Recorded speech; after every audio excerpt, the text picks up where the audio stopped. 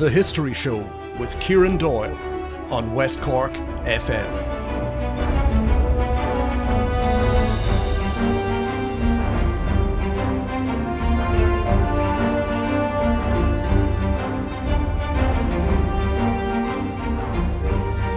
This week we feature a Clonakilty Ducas lecture. They invited on John Borgonovo of UCC, charismatic and very interesting character. John gave us a really great insight into the theatre of war between submarines and the Navy during World War I, as well as what was going on locally in Ireland, down in Cove, Bantry and Whiddy Island. So sit back, listen and enjoy. Ladies and gentlemen, you're all very welcome to our October lecture.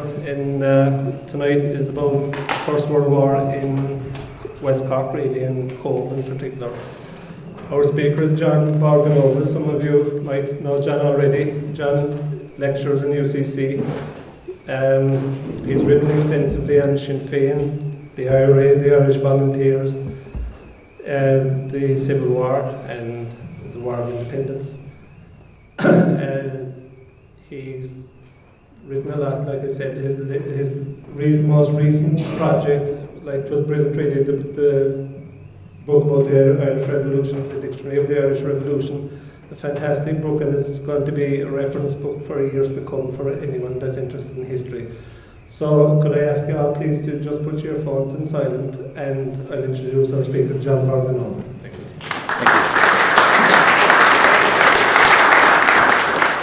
Thanks for the invitation. Nice to be back down here. I also want to salute my distinguished colleague Dominic Carroll, who was did copy edit and proofing on the Atlas of the Irish Revolution, which was a huge project for him and for us. So thank you, Dominic. I'll give his business card after I sell you my next condos.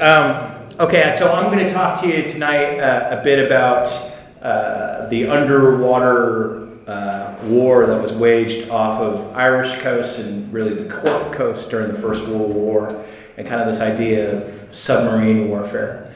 And what I find kind of fascinating about this history is that we're kind of used to looking at the First World War and thinking about just all the kind of slaughter and big machine guns and artillery and kind of human folks not being able to comprehend what's going on in Flanders and in trenches and not being able to really understand the new technology that's at play.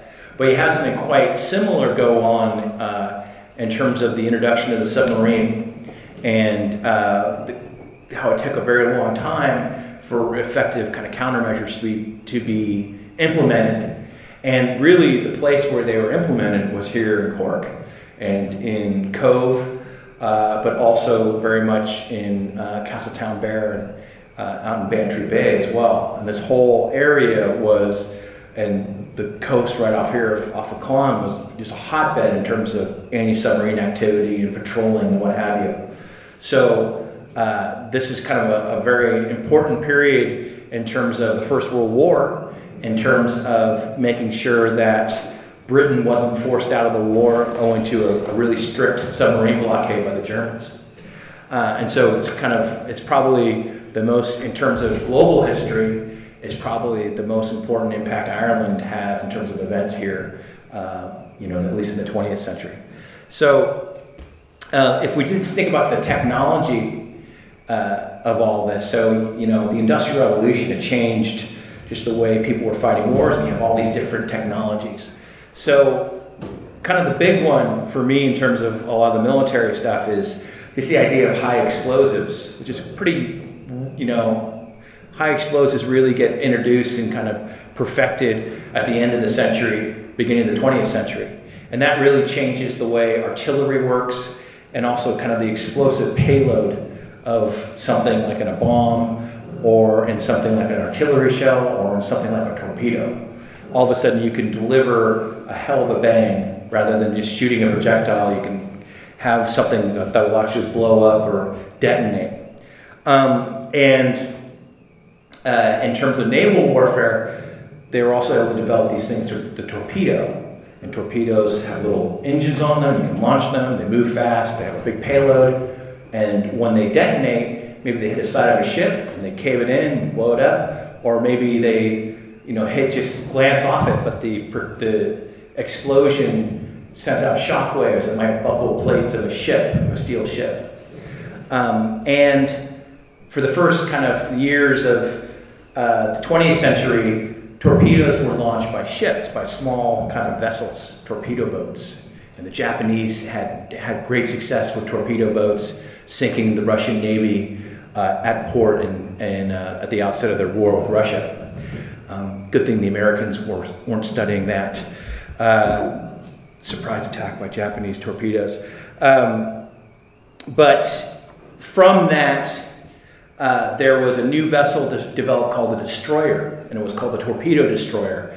And it was meant to basically follow the big, huge battleships, the big dreadnoughts, and to intercept torpedo boats that might come in over the surface, and maybe even steer and intercept torpedoes that are launched. So just what's called a destroyer, it's a small warship. It moved really fast, about 30, 35 knots, and it was pretty lightly armed. And so the modern Navy started building these destroyers. And they were also really good for kind of big fleet activity because you could run messages, they can kind of, patrol, they're kind of dog's bodies, and if you want to run someone back to shore, a destroyer can do that. But they're not real powerful warships, but they're there. And so they're going to feature into all this.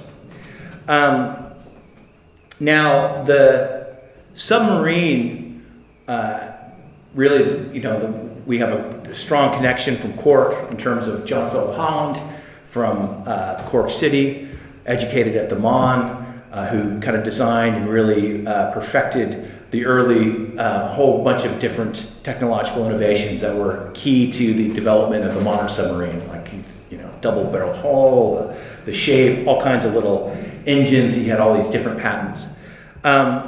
Submarines were still a pretty new type of vessel by 1915, 1914 when the war broke out. They hadn't been really deployed as a combat ship before, so they weren't really known. They weren't really a known quantity. Most navies had small submarine fleets. So the Germans at the outset had about 25 submarines, which isn't really that big. You could only, maybe half of those would be at sea at any one time. Submarines had a range at that time of maybe 2,000 miles. So they got going out and back. They carried about 6 torpedoes, so not that many. They had and they always travel faster on the surface than underwater. The Germans hadn't really done any innovation with submarines. The Royal Navy had about the same number. The Americans had a small number. The French had a small number. So there wasn't really any kind of big German strategy to deploy submarines at the outset of the war. What they did think, though, the Germans, they thought they were going to have to fight a big, huge fleet battle with the Royal Navy. That was going to be the German fleet against the Royal Navy in a big, big Donnybrook. And they sought for ways, because the Royal Navy outnumbered the Germans in terms of these big kind of capital ships, these big battleships that shoot cannons 20 miles and move fast and what have you. So the German strategy was to try to lower the odds and lower the discrepancy between the two forces.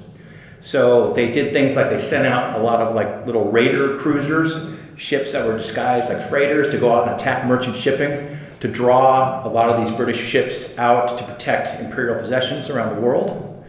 And then they also deployed their submarines, again to attack some merchant shipping, again maybe to attack warships, in order to draw ships, Royal Navy battleships and dreadnoughts out of the big fleet. And so it wasn't really, they didn't really see much combat potential, but they decided to send these out and just see what happened. And what really occurs is that the submarines that are deployed by the Germans are much more successful than anybody had anticipated. And they just start sinking a high number of vessels in early 1915. And one thing about the way this worked is, as I said, they only carried a few torpedoes on board. So generally what a German submarine would do is there were all kinds of international laws around taking prizes and seizing ships. And basically, according to the laws of the sea, although I'm sure I'm going to be corrected by this in the Q&A, you can basically, a combatant can intercept the vessels and search them and see if they're carrying war supplies for their enemy. And if they are, they can sink those vessels or take them or capture them. So the British would capture vessels and take them back to port and search them. The Germans basically just would sink vessels that they found were carrying war supplies to their enemy.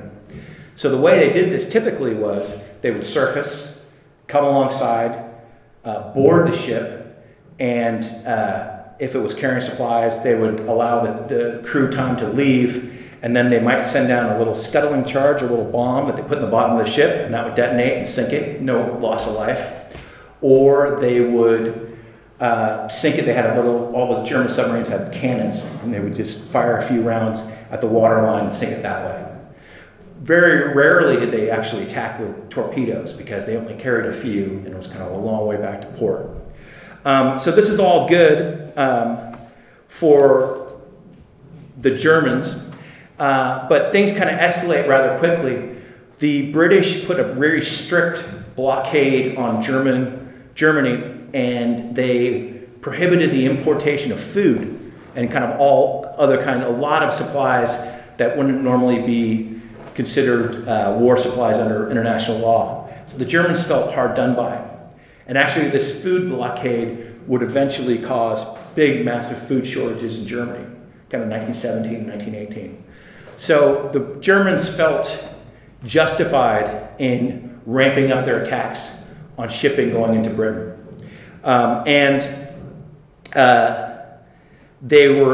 They started attacking more and more aggressively.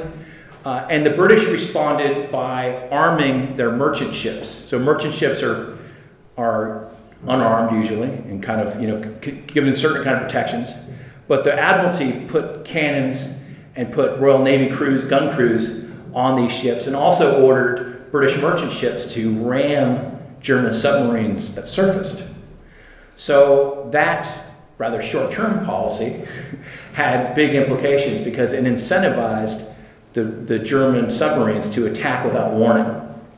And a no-warning submarine attack sinks you, in moments, and it leads to a high loss of life.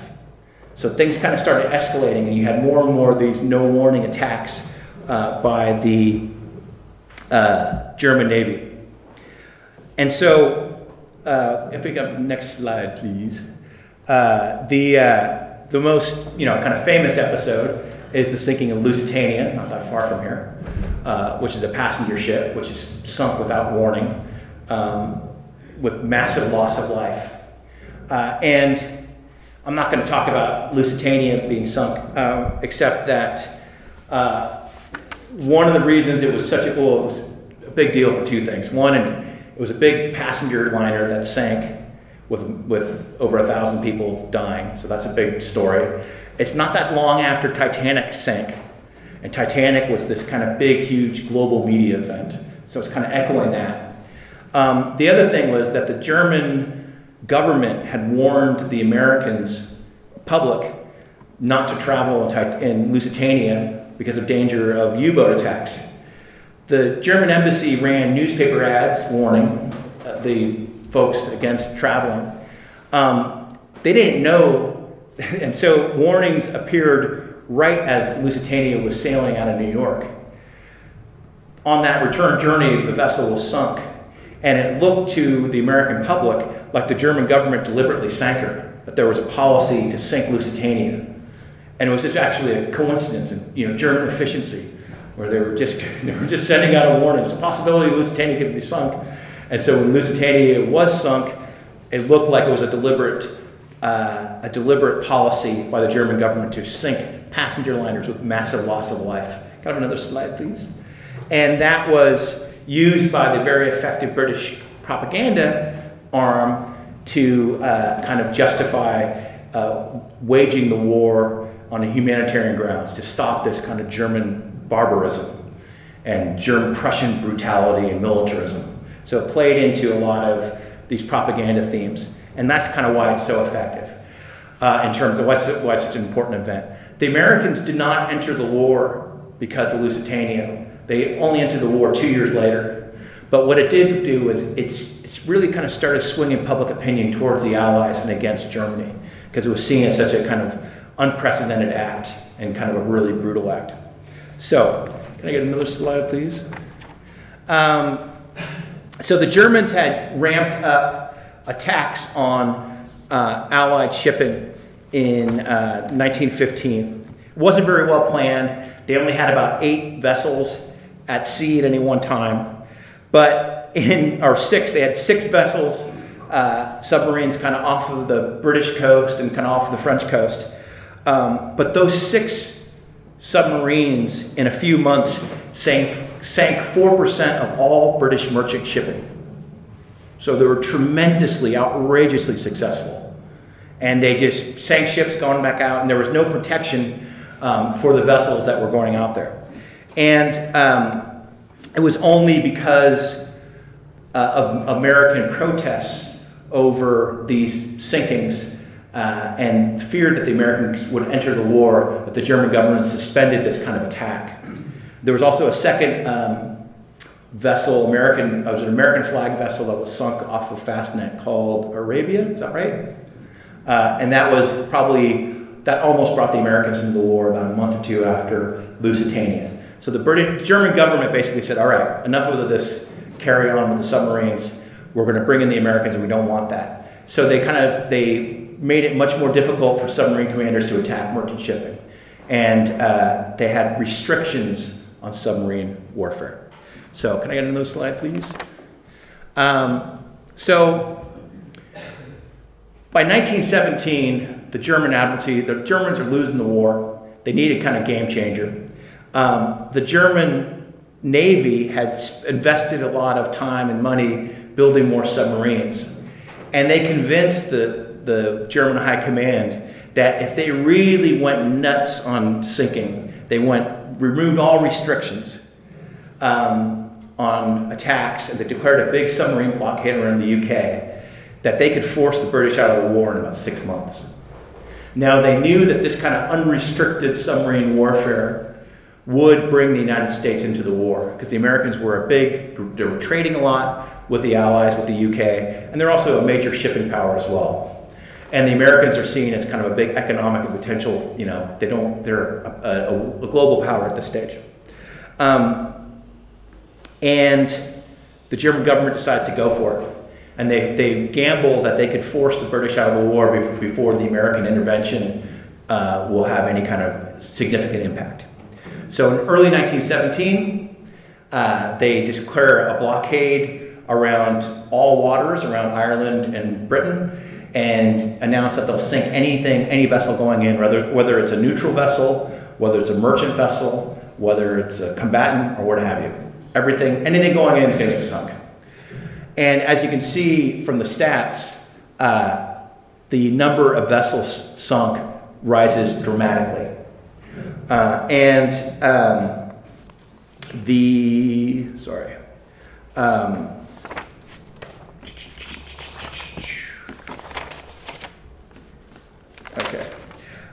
They are able to, I'm not going to get into tonnage.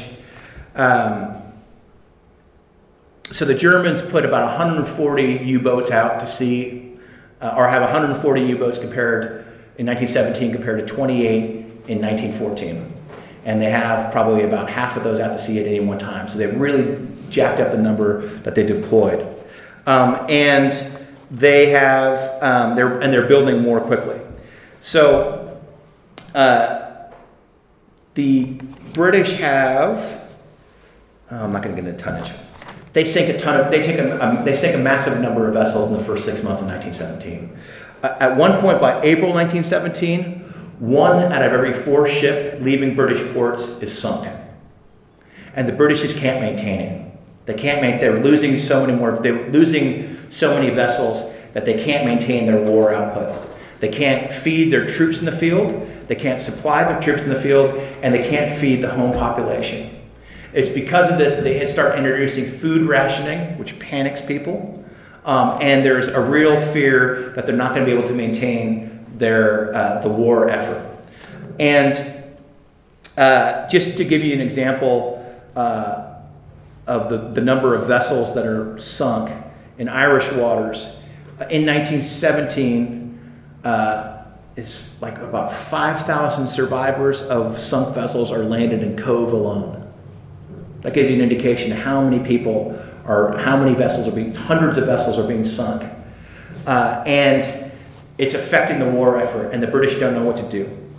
So they try a number of different techniques. They invest in some kind of harebrained research projects, training seagulls to recognize conning towers. They try to train seals to recognize submarines.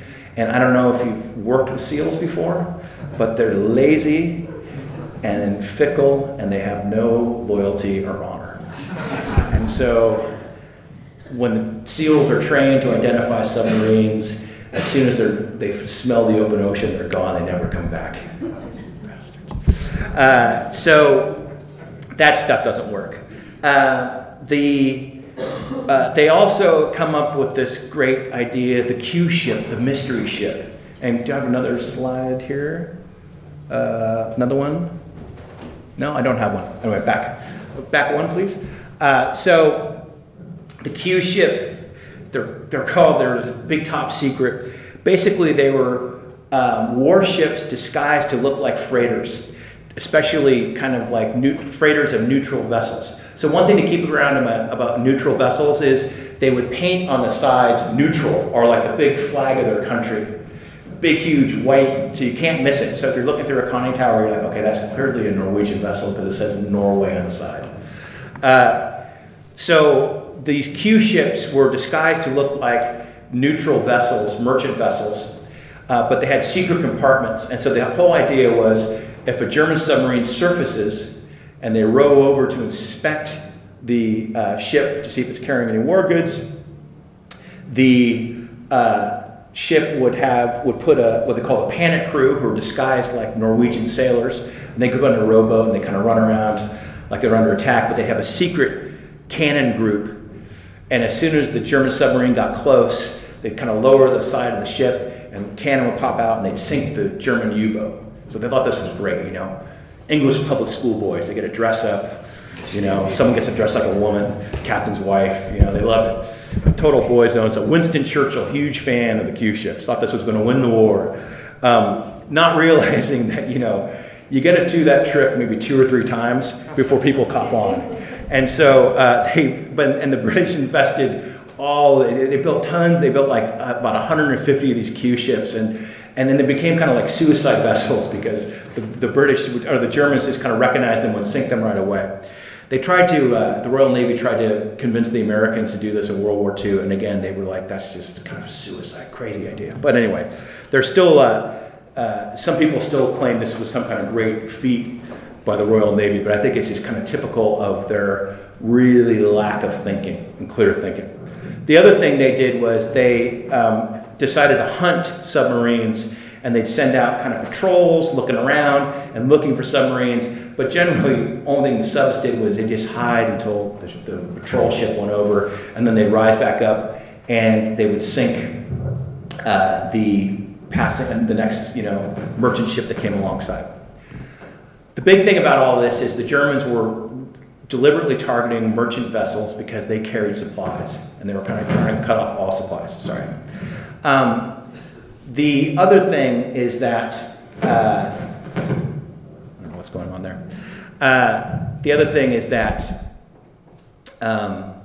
the obvious solution to all this is you convoy ships and you protect them that way. You put them in a big convoy and you have a bunch of ships around to guard them, and you patrol and you get them in and get them out that way. And convoys had been used by every kind of navy going back to like the Romans and the Greeks. But the Royal Navy was convinced that this was too defensive and defeatist, that the way to win was to kill submarines, and so to hunt them aggressively. And it's kind of, you see the similar kind of attitude about the offensive in Flanders and trench warfare, kind of the idea somehow that psychologically you have to be on the attack. And it's pretty stupid, militarily, I would argue. And as a result, there's opposition from the Royal Navy from using the convoy system. They claim not to have enough vessels to do so, to adequately conduct and protect convoys of merchant vessels. One of the things about convoying is you need fast ships, fast warships to do so. What I would emphasize, and this also comes up with some of the stuff about Lusitania, is all the fast, good ships were with the big Grand Fleet blockading Germany. What was left was kind of the dregs of the Royal Navy. They had kind of crappy ships, especially in Irish waters. So Cove, they had these things called the Flower class sloop, which is an armed ship named after flowers. Again, not very warlike. One of those ships, the Bluebell, was the one that intercepted the Odd off of Kerry in 1916. Again, if I'm naming warships, not going after flowers. And the armed yachts, and they called the ships in Cove, the Royal Navy kind of fleet there, they called them the Gilbert and Sullivan flotilla, because they were just totally kind of, armed trawlers and yachts, kind of with guns on them, slow-moving flower ships and what have you. And the big thing is the vessels they had weren't fast enough to keep up with these kind of freighters that are moving. And they're not fast enough to overcome and kind of chase off German submarines. And the vessels that can do that are these destroyers, and because the destroyers are fast and they can do the job, but the Royal Navy insisted that all of its destroyers stay with the Grand Fleet to protect them. So things change. April 1917, the Americans decide to enter the war because so many of their vessels have been sunk by these German U-boats. And the Americans have a pretty good Navy, but they have a bunch of dreadnoughts and cruisers. Royal Navy doesn't really need those. But next slide, please. But what they do have is the Americans have a nice big modern fleet of destroyers that are new. They burn oil. They're fast. They're well kicked. They're well equipped. And these are requested right away. So the first flotilla is sent over in May 1917. And this painting was commissioned by the Assistant Secretary of the Navy, called Franklin Delano Roosevelt. It hung in the White House Oval Office all during World War II. It's by B.F. Gribble. And it also gives you an idea about the American concept of Ireland.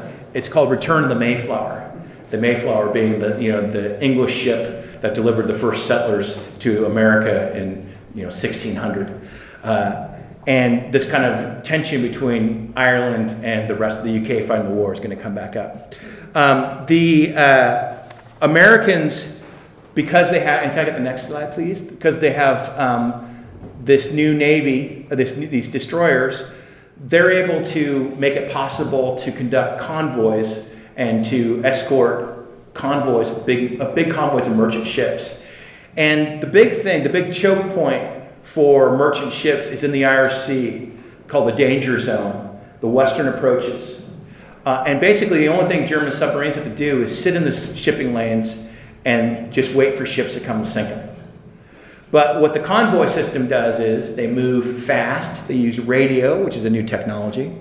They don't have to go very far. They can go out and meet convoys coming in from the States, about 500 miles off the coast, 400 miles off the coast, and just escort them to Liverpool or wherever they need to go in the UK. Later on, they're also going to escort a lot of these American ships carrying troops to France as well. And the big base that these Americans operate out of is Queenstown at the time, which is Cove. And by about June there are about 40 of these destroyers in Cove, and they're starting to escort big numbers of merchant ships. Can I get the next slide, please? And actually, I'll stay right here for a bit. So the convoying is a huge success. Ship losses drastically decline. You'll get another slide later on. But they drastically decline. Food shortages are halted and then creep back, and then food supply starts creeping back up again. The British aren't knocked out of the war. The Americans are able to transport 2 million soldiers across the Atlantic without losing a single one to submarines. So this is a tremendously successful campaign waged primarily by the American Navy, primarily operating out of Cork, out of the whole county. And basically they used Cove as their base, and they had supplies there, and they operated there, and they had dry docks, and they had oil. And then they used Castletown Bear and Whiddy Island as their forward operating base. So they would basically kind of ship out of, get their orders, cruise out of Cove, maybe stop and check in at like a Castletown Bear and kind of Bantry Bay, maybe not, and then keep going out, escort these vessels, zigzag them in, deposit them, everything's good. The Americans started kind of upping their presence. So they have about 50 of these destroyers. They also start building seaplane bases for these big Curtiss seaplanes that can have machine guns and can drop small bombs. And these start operating, they don't really start operating until the summer of 1918, so about a year later. And they build about 4 of these bases. And one is in Aghada in the lower harbor, Cork. One's in Lough Foyle, one's in Wexford, and one's at Whiddy Island. And each of them have about 400 or 500 men. They were kind of ramping all this stuff up when the war ended in 1918, but they were planning to have 2,000 men in Aghada and kind of lower Cork and lower harbor, just working on the seaplane bases, the airplane bases. And about 1,500 of them were there, it seems, at the end of the war. Can I get the next slide, please? The Americans also, they built a hospital at Rushbrook. Next one, please. And can I get another one after this? Part of what made the destroyer viable in terms of chasing off submarines was they had also developed this new technology called a depth charge, which is basically like a barrel bomb that is triggered by how deep in the water it goes. And these are rolled off the back of destroyers, and you circle around where you think the submarine are, and you drop these and you kind of set them for different depths, and they detonate and they send out big shock waves that buckle the sides of submarines or make them dive so deep that they can't come back up again, basically. So this kind of anti-submarine activity is key. The Americans only sink one submarine in the whole war, kind of off here, or they captured one off of, I think that's it. I think they captured one not that far off of Clonakilty, and that's it.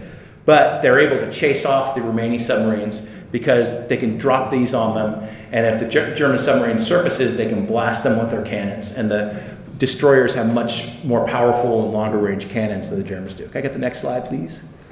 They also had about 50 of these sub-chasers, which are really small vessels. They had really bad kind of microphone technology, and they were supposed to have kind of a listening device.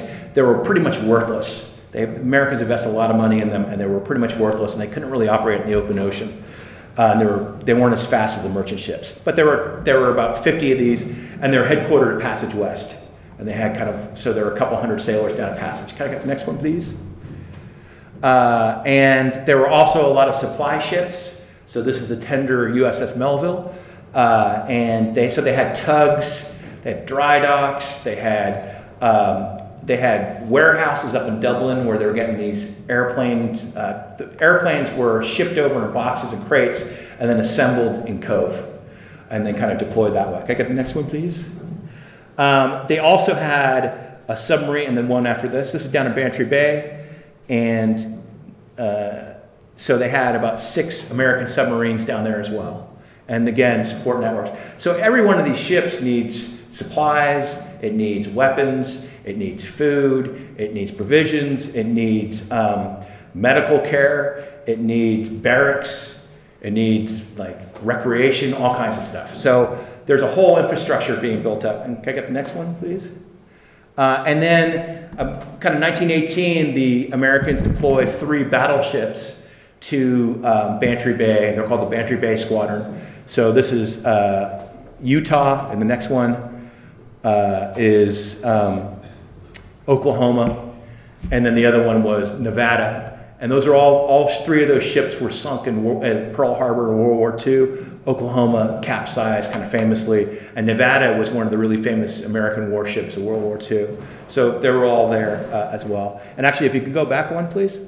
The Americans also had a bunch of these blimps, and basically these were small dirigibles that they would attach to ships, and they'd go up a couple hundred feet, and you have 2 kind of guys precarious with binoculars looking for submarines. So there were a couple hundred people, and they had a base in Whiddy Island, and you needed all kinds of helium and lines, and so they had a base for them as well, and these kind of big hangars. So can we get another one, please? Another one. And yeah, that's like a big supply ship also down in Cove. So again, you have thousands and thousands of kind of sailors around here. And one after this, please. Dry dock at Hull Bolin. So there was repair facilities. And okay, so how many do we have in the county? It's hard to tell at any one time. I'd guess there were probably about 6,000 or 7,000 in Cove, maybe 8. Probably another 3 or 4 down in Bantry Bay, Castletown, Barron, Whiddy. So maybe 12, maybe 13,000 for most of 1918. They really ramped up kind of the late fall of 1917.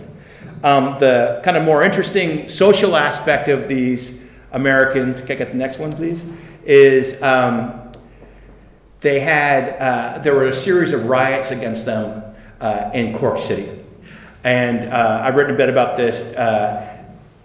What I would say about these guys, these Americans, was they were professional sailors. They were regulars. They were probably pretty tough, just like you would see. They weren't draftees or conscripts. And the first ones that appeared, and can I get the next slide, please? And one after this, please. So the first sailors that came, they were in Cove, and they would take the train up to Cork. And so they were very visible on the streets of Cork. And it's not really clear to me exactly what was happening, except there seems to have been a fair bit of sex in public. Quotes, talk about people appearing at the waterworks, renting taxis, and what have you. Also in Cove. And it's not clear, and there also were complaints about prostitutes being around, coming over from England. I don't have any statistics about prostitute arrests, but there's enough complaints that you think there might have been some pros kind of working the streets as well. And then there was also, they were also seemed to have been kind of vocal and kind of wolf whistling and kind of aggressive.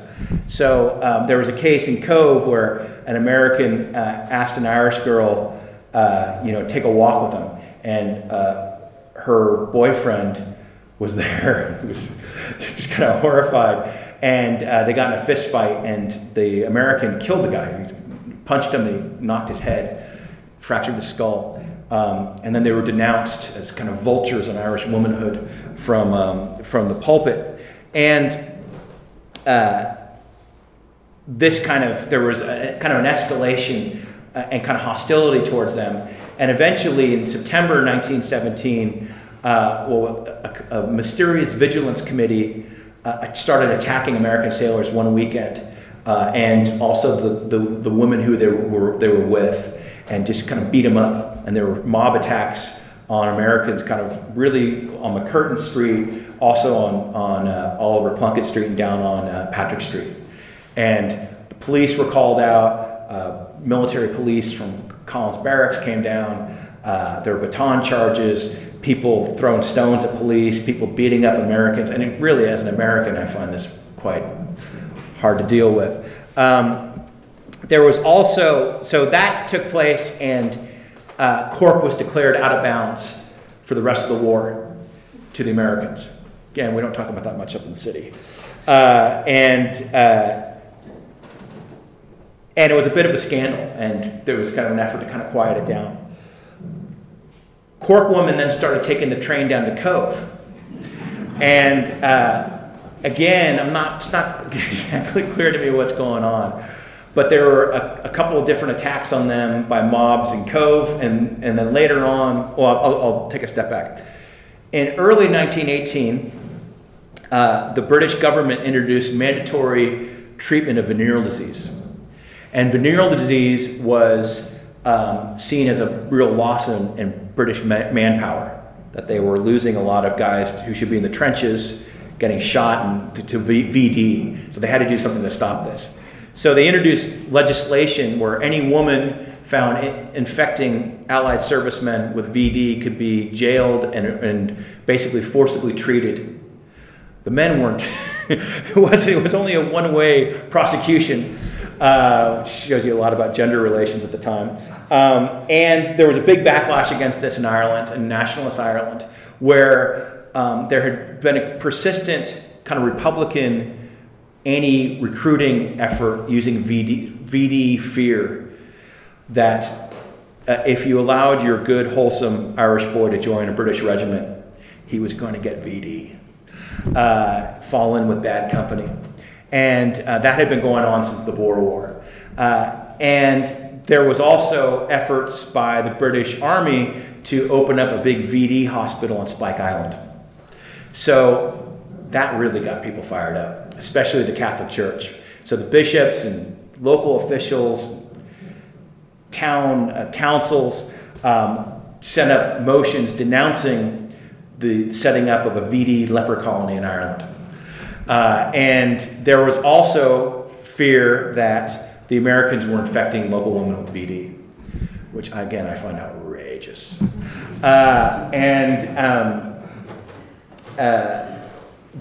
This seemed to have triggered another series of mob attacks on women in Cove, and then there was a major one at Kent Station, where a big mob came in and dragged women out of the carriages, beat them up. Royal Irish Constabulary came out. They did bayonet charges. There were pistol shots exchanged. There was stone throwing, attacks on the police barracks. All hell broke loose. And then that kind of settled down. Now, what's interesting about it is you saw something really similar in Limerick, where there was a fear. In the same period, you saw a series of disturbances against British soldiers in a Welsh regiment serving in Limerick City. And almost the exact same thing. You saw all kinds of public outrage about VD being affected. There were mob attacks on British soldiers.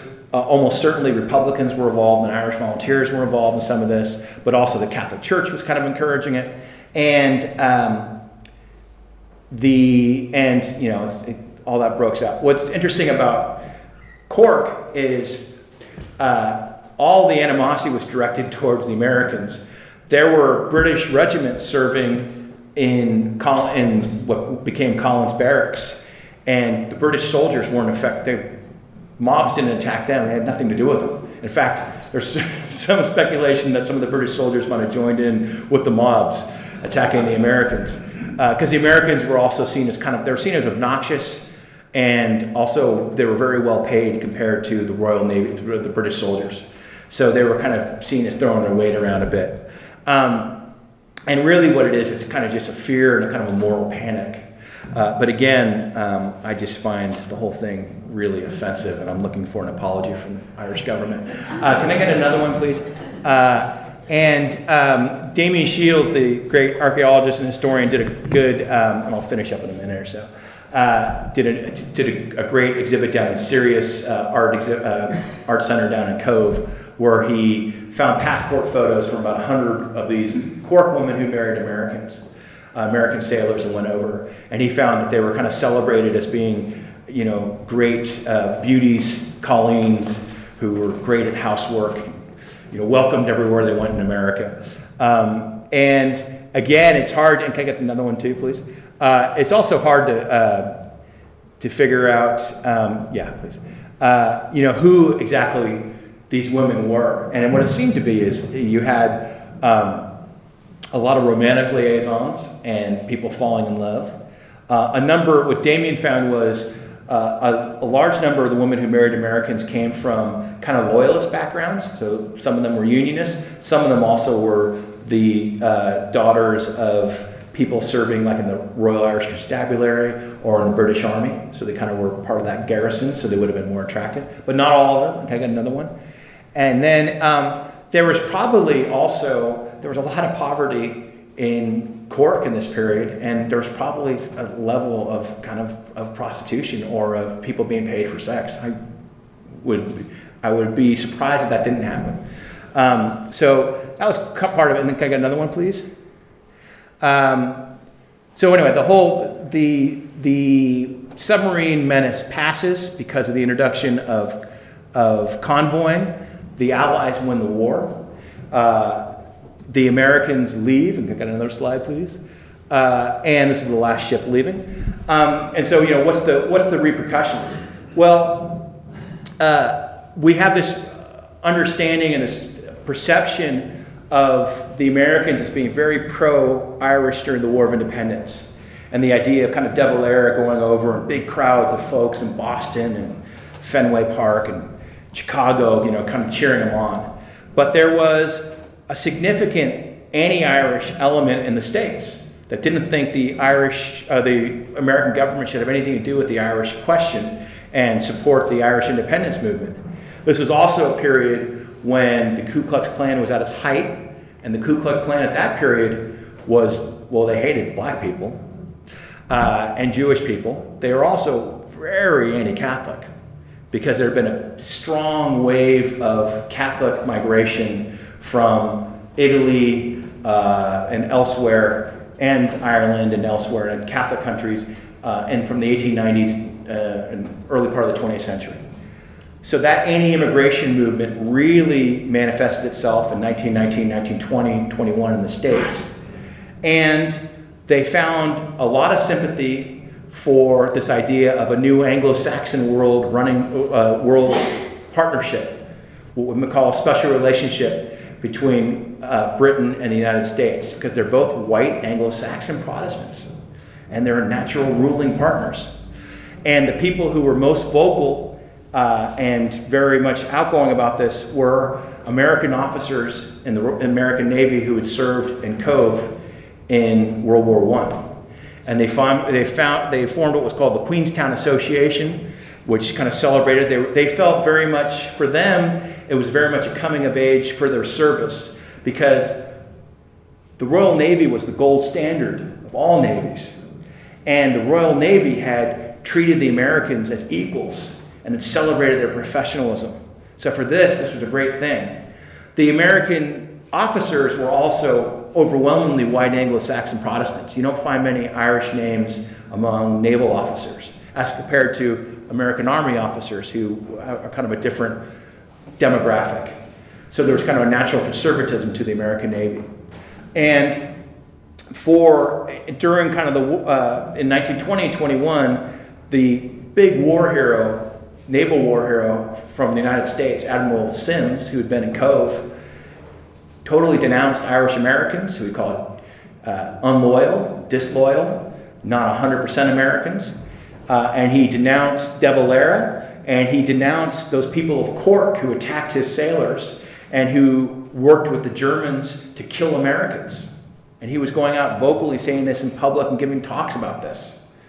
And there was a backlash. So this had repercussions, these American attacks. And this experience, although we don't remember it here, is very much part of the American Navy's kind of legacy. That first painting we saw, The Return of the Mayflower, it captures the arrival of this American officer named Joseph Taussig. And Taussig kind of had just come across the Atlantic, and he was taken up to the Admiralty House, which is now a convent. And he met the Royal Navy Admiral Bailey.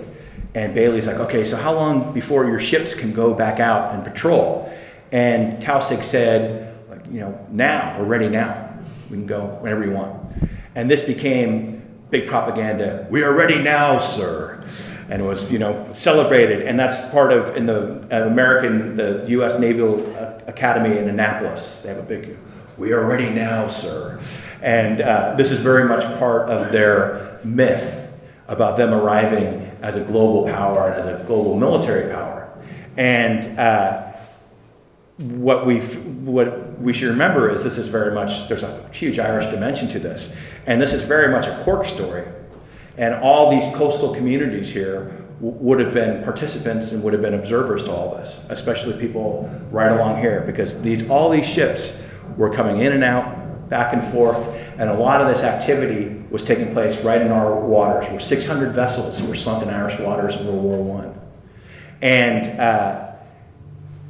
if what we find is that this is probably what happened here really helped the Allies win the First World War, whether that's and for that reason alone, it should be remembered. And I think that in these coastal communities, regardless of whether you care about how the American Navy developed or what have you, it's this really important event of global significance, and it's really much a Cork event.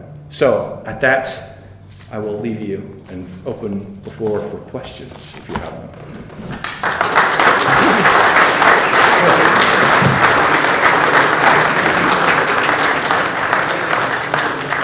Thanks very much, John. I think we covered a lot of ground between medical and maritime and everything. So I'll throw it open to the floor now, and anyone that wants to ask a question, you're more than welcome.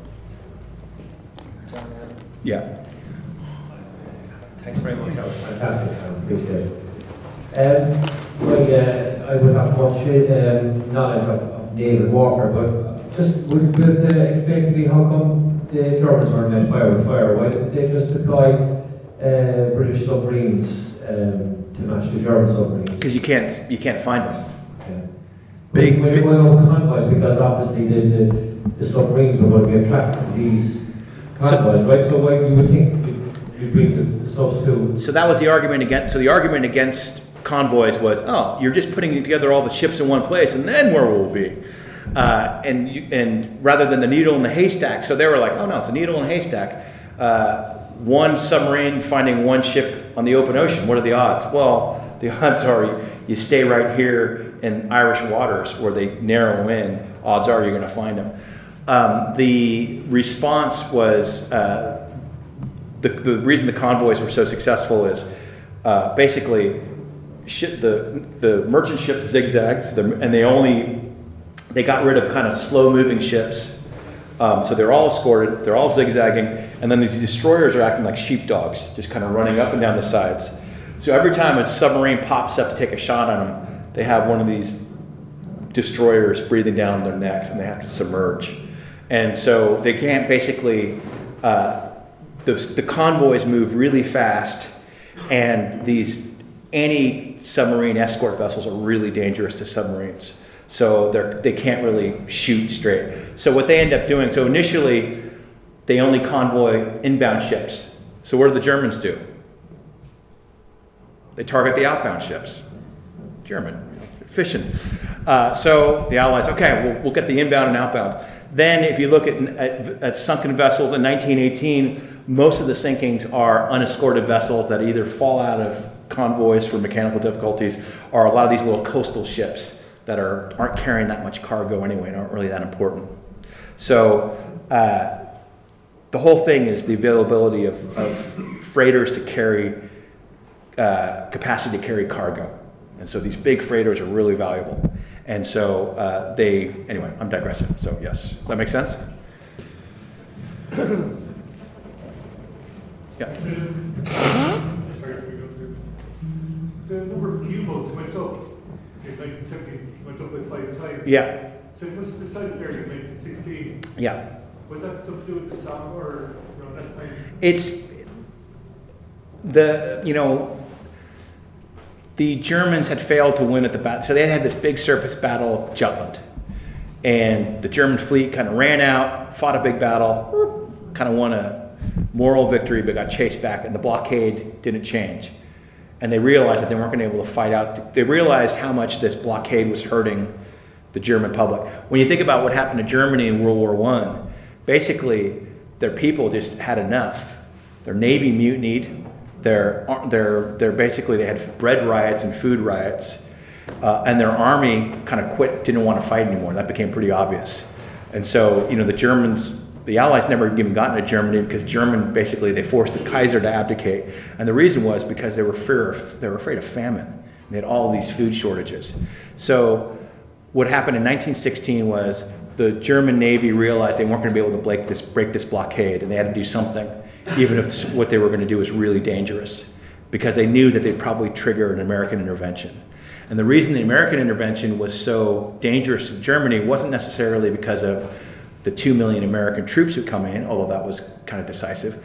It was the Americans were financially supporting Britain and France. And they basically were propping up their economy by giving them billions and billions of dollars of war loans.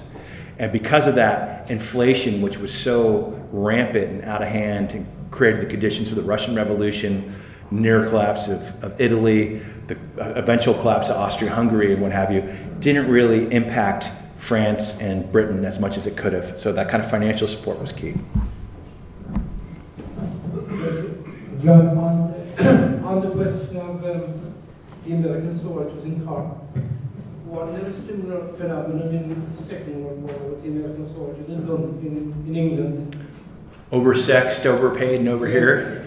Actually, as well as that, in the Danmore, the 1880s, I came across quite a few examples of landed branches passing resolutions, warning the local girls to keep away from the RBC at gang league dances. So this theme of military and local girls, I suppose, is not isolated. No. Even war independence was known. Totally, absolutely. There's a constant. I would say something else too about the kind of the fear of infection. If you're reading, people who are really into their British Army World War I stuff always talk about the PALS battalions. They're great, the Chums battalions. And one of the kind of the big one is like the Irish rugby pals who went and died in Gallipoli. Isn't that grand? And part of the idea, so the British Army set up these specially recruited units where you could join as a body. So there was the artist rifles, of course, painters, they all joined together. The stockbrokers, company, lawyers, solicitors, guys who worked in the city of London, miners. They would join as a big, or people from the same locale, the same street, so they could form their own units and join together. So that's always kind of celebrated. Oh, the idea of fighting with your chums. And that was part of it, but a big part of it was people from respectable households wouldn't serve in the British Army because it was seen as the lowest social strata. Only really poor people served in the British Army and were career soldiers. So they had to do something the British government had to do something to encourage people to serve with their social, so they were afraid of serving with their social inferiors, so create units where everyone's kind of the same social background. And part of it is society. So this is all kind of a dynamic, and part of the cliche about professional, and it's not just British servicemen, it's small professional armies are like this everywhere. I was saying earlier, there's a really good movie called The Sand Pebbles from the 60s with Steve McQueen about American sailors in China, based on a really good novel written by a guy who had been a career enlisted sailor in the American Navy in the 20s in China. It's great, and it's the exact same stuff. So, what happens when you have to expand and bring in people? And what happens when these folks are also put into, they didn't have these kind of disturbances in Cove, because Cove was used to sailors. Cove was used to rowdy guys coming in off the boats and partying and breaking up and doing what have you. That was part of their culture.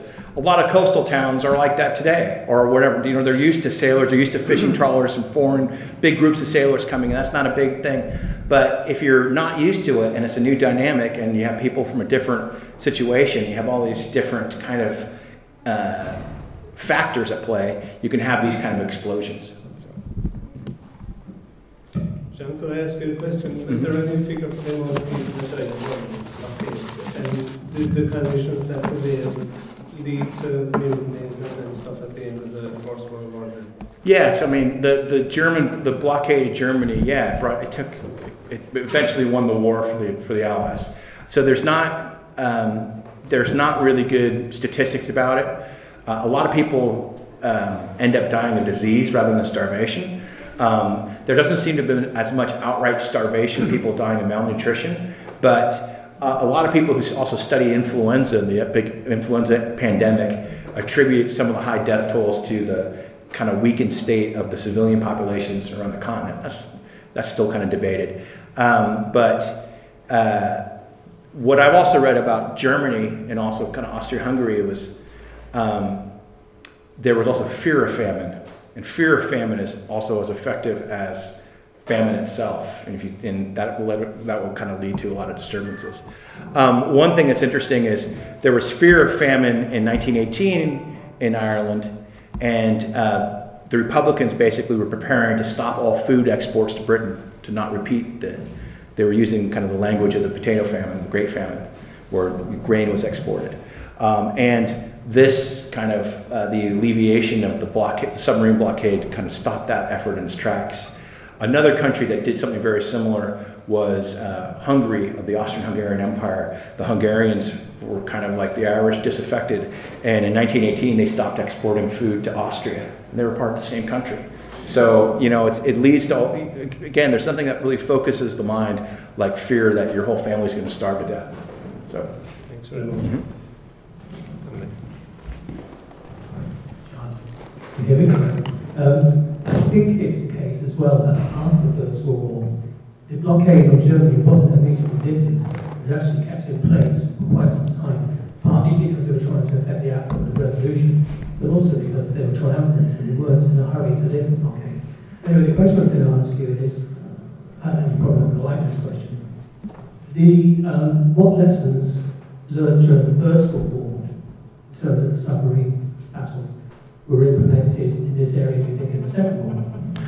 So the Allies introduced convoys almost straight away. They used airplanes straight away. The big thing, I had this conference in the summer, and we had a bunch of these American kind of military strategist types over, and they also said that this very much set the template for the American-British cooperation and integration in World War II. So what I didn't really get time to talk about, in Cove, the Americans were operating under British control. That was the first time in American history that had ever happened. Admiral Bailey at one stage left the American Admiral Sims in charge of Queenstown Station and all those ships. So Royal Navy ships were reporting to the American Admiral Sims, the first time in Royal Navy history that ever happened. So that kind of Allied cooperation and integration was tried out and was seen as a real big success by both sides. And that really paved the way for what happened in World War II between the Americans and the British. Special relationships and all that. Thank you, Dominic. No VD questions. Tony. Thank you very much for the talk.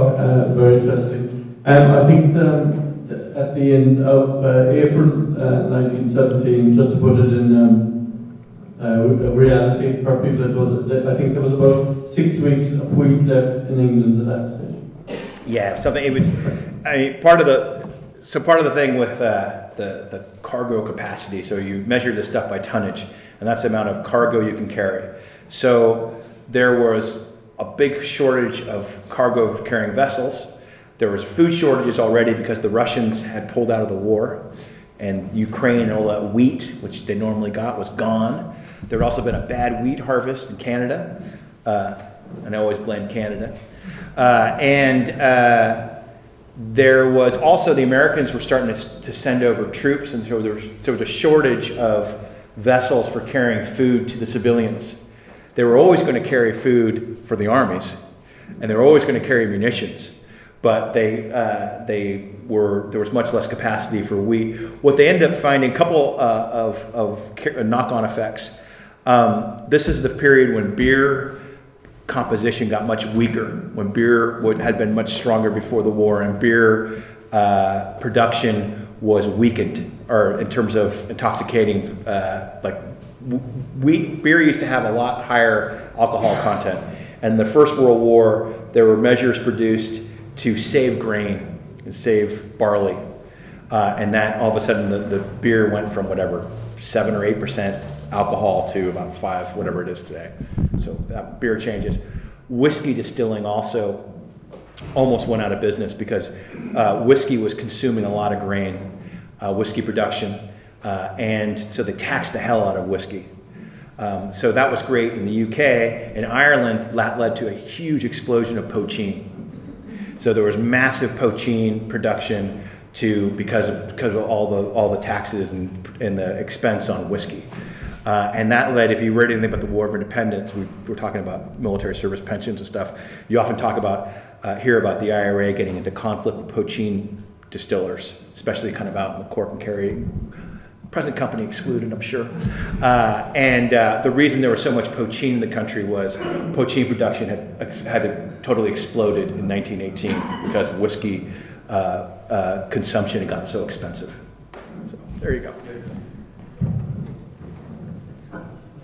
And that was basically how they got out of this food shortage. Was they also introduced stuff like they made their bread differently.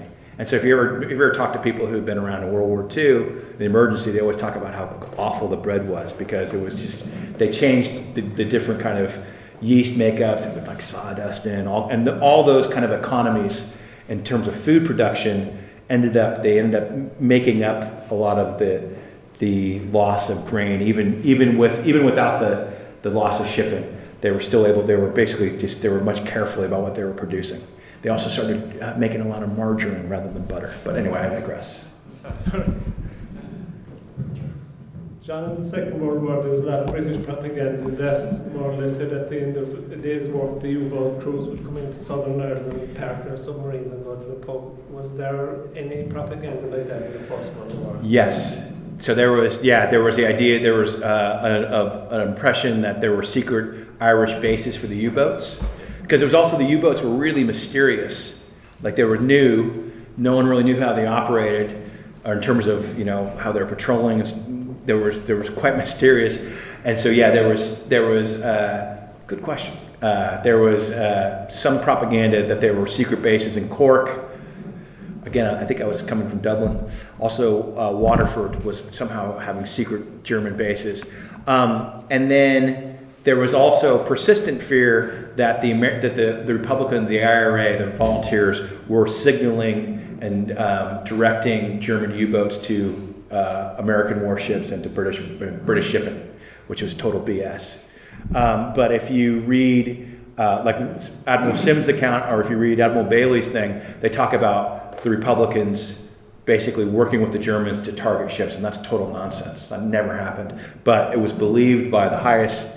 So there was kind of an anti-Republican paranoia totally filtered through both the British and the American navies in 1917 and 1918, and that carried over afterwards in the 20s and stuff. So that's what I'm saying, that this kind of animosity towards De Valera's tour was really vocalized, and one of the things the American officers were saying was that these Sinn Féiners had worked to kill Americans. So that was seen as kind of an effective propaganda thing.